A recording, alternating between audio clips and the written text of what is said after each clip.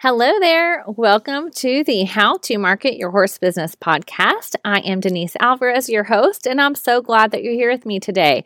I know that I say that at the opening of every episode, and I just want you to know that it's true.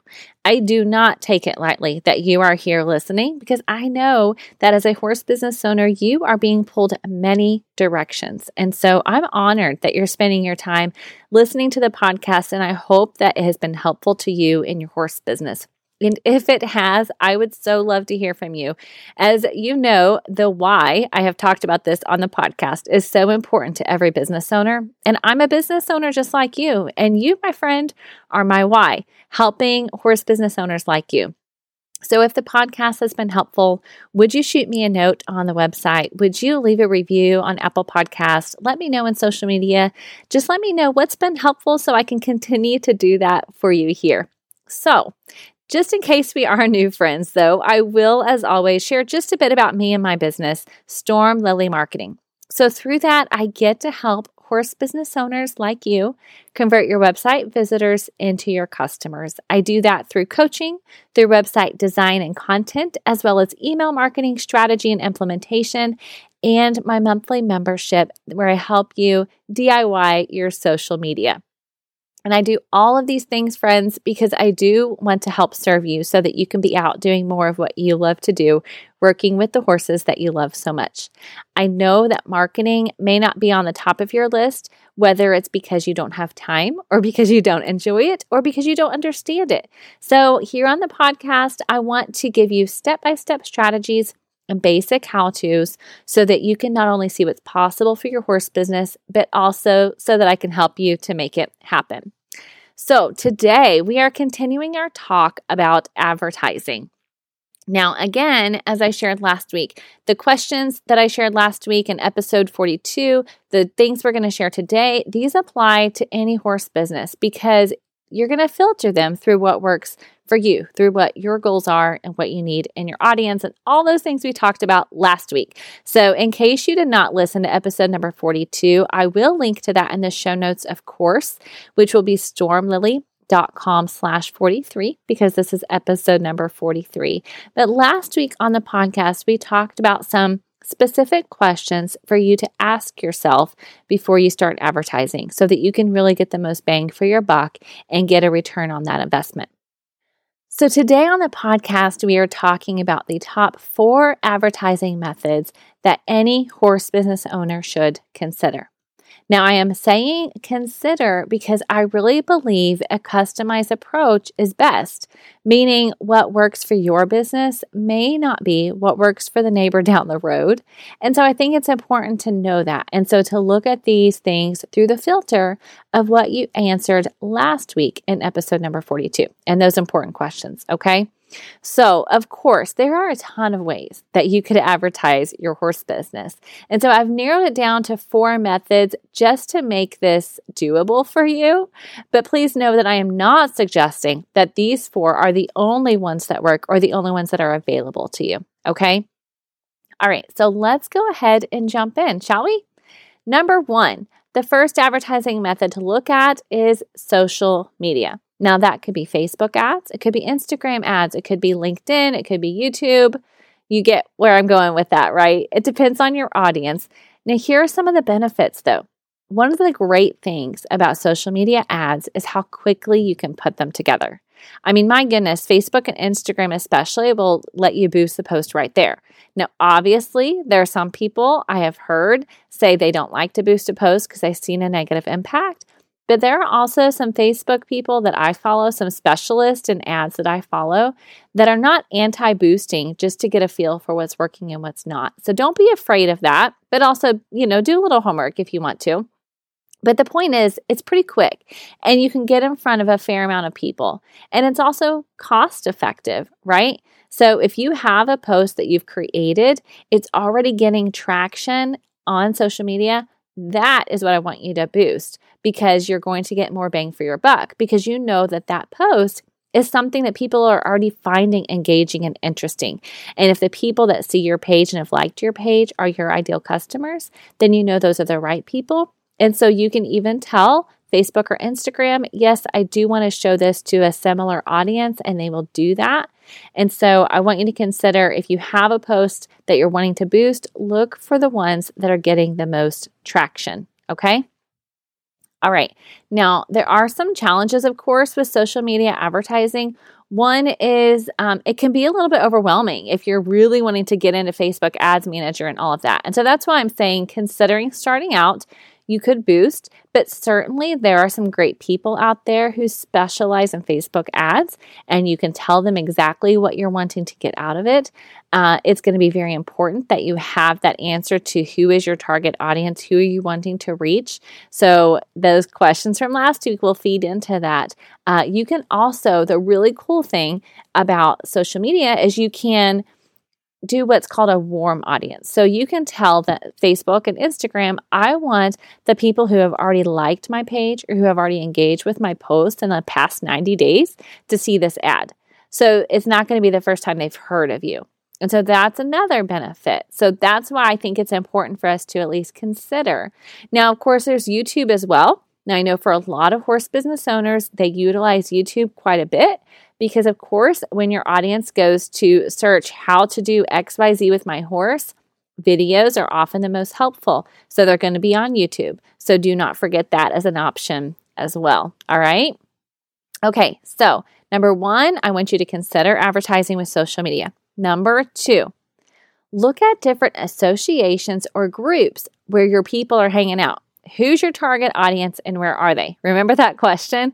Well, this is why. Because if you know, for example, that you serve a group that is specific to barrel racing, right?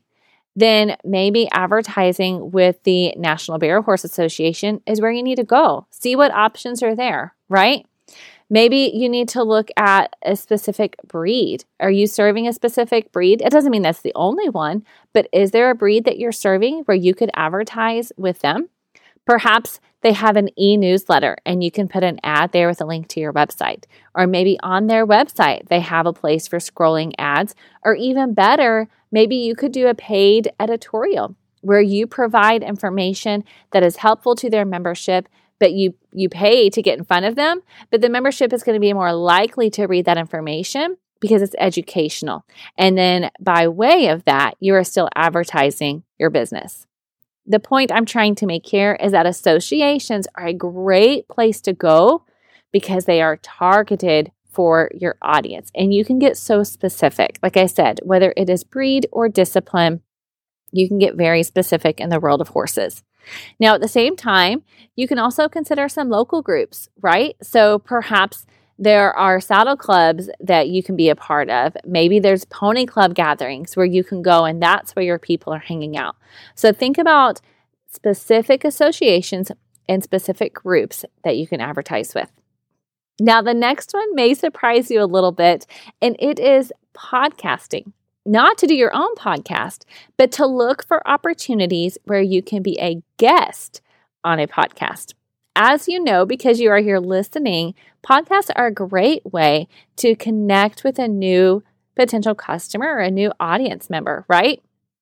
I just started this podcast last year, and now look where we are. I have so many of you, my new podcast friends, and it's because advertising on podcasts can work, and it's because doing it in a way that serves, as we have talked about before, it serves first. So there are a few different ways that you can advertise on podcasts, right? So you could pay to be the pre-roll ad or the mid-roll or post-roll. So that just means, so if you're listening to a 20-minute podcast, the pre-roll is that first thing they hear when they hit play. The mid-roll would be something in the middle of the podcast, and then post-roll would be at the end. So you can pay for those ads. You can pay for the host of the podcast to read your ad, right? So that it's in the voice of the person they're used to listening to. Or you can pay for it to be a different kind where maybe it comes from you and you're saying hello to the listeners and you're sharing a story about your product or your service. So that's one way you can advertise on podcasts. Find out where your people are, what podcasts are they listening to, and then see about advertising in that way. Now, of course, usually when you do that, they will also link to you on their website or on their show notes, the same way that I have show notes. Many podcasts have show notes where they will then link to your website as well. Now, another creative way to do this would be to see about being interviewed on a podcast, right? So we talked about that idea of serving and educating. And so go to where your people are and then say, reach out to that host and offer to provide information, offer to provide a tutorial. Do they have an advertising package that includes being on the podcast and advertising later on? So people are introduced to you through your interview, and then in the following 3 or 4 episodes, maybe they hear your podcast ads, right? So look for ways that you can make it a partnership so that it's that win-win, like we talked about on a previous episode with Piper Clem. I will, of course, link to that into the show notes, but I had Piper on, and she is with the Plaid Horse, and she talked about the idea of making it a partnership when you're advertising with somebody, and that's a key thing here when you're considering advertising on a podcast. Think about it as a long-term relationship. Okay, so number 3 is podcasts. Number 4 is local publications. I do not want you to forget, like I said, this is for any size of horse business. So for those horse businesses who are serving a local audience, I think that's awesome. And I want you to consider, in our area, we have something called a kids directory. And every summer they put out an issue that is focused on summer camps in the area. Well, if at your facility, if at your barn, you have summer camps, if you have riding camps, if you have, one-day clinics just for kids, those directories can be a really great place to get in front of those parents, which are your ideal audience to bring their kids into your camp, right? Also, you may have a local farm and home newspaper or an agricultural newspaper or maybe a parent's guide or a local business guide. Think about, again, what are some creative ways that you can get in front of your local audience to let them know that you are in the area, let them know what products and services you have available and how you can best serve them. So again, it goes back to knowing your people, right? And knowing where they are. But definitely local publications can be a really good way to get in front of that ideal audience. Now, those are your 4 advertising methods I want you to consider. Now, there is a 5th bonus one that I didn't mention here. And it's only because I wanted to get you to think creatively. And I think that industry publications, especially, we're so blessed in the equine industry. There are so many great high quality publications. And so those are great places to advertise as well. Now, of course, those often take a larger budget. So of course, you should be aware of that and know what your budget is going into it.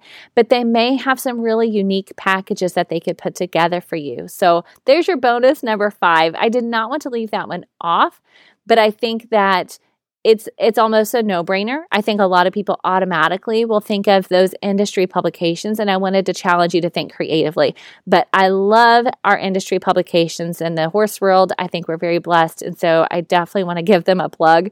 As I mentioned, Piper Clem was on the podcast a few weeks ago, and I will link to her episode in the show notes, and there are many others. And so I definitely encourage you to build those relationships up as well. Here's what I will say. If you do decide to invest in an ad, and when you do, then I want you to track its effectiveness, right? I want you to use a special promo code, right? Something that's easily trackable. So when they put this promo code in, maybe they get a certain percentage off. Maybe they get some sort of bonus thrown into their package, whatever it might be. But what that does is it gives you a way to track the effectiveness of your ad, right? So perhaps it's a freebie, and the special URL that you put together, you only put it out in that one publication. And then you can track how many people are using that URL. So there are a few different ways that you can do that. Obviously, with social media and digital ads, you can use special links. But the point is, I want you to be able to track so that you can look at the end of the year and see what worked well. And then you can figure out for the next year what you want to do. Okay?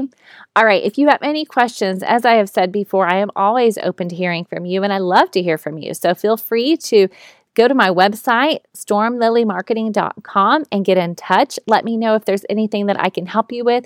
Perhaps you need help with a website, whether it's your content or you would just like somebody to audit it and tell you what improvements could be made to help you convert your website visitors into your customers. I would love to do those things for you. So visit me at stormlilymarketing.com. And in the meantime, be sure you have joined the email list and subscribed so that you can join me here every week for valuable and helpful and practical marketing information for your horse business. All right. Thanks so much for joining me here, and I will see you again next week.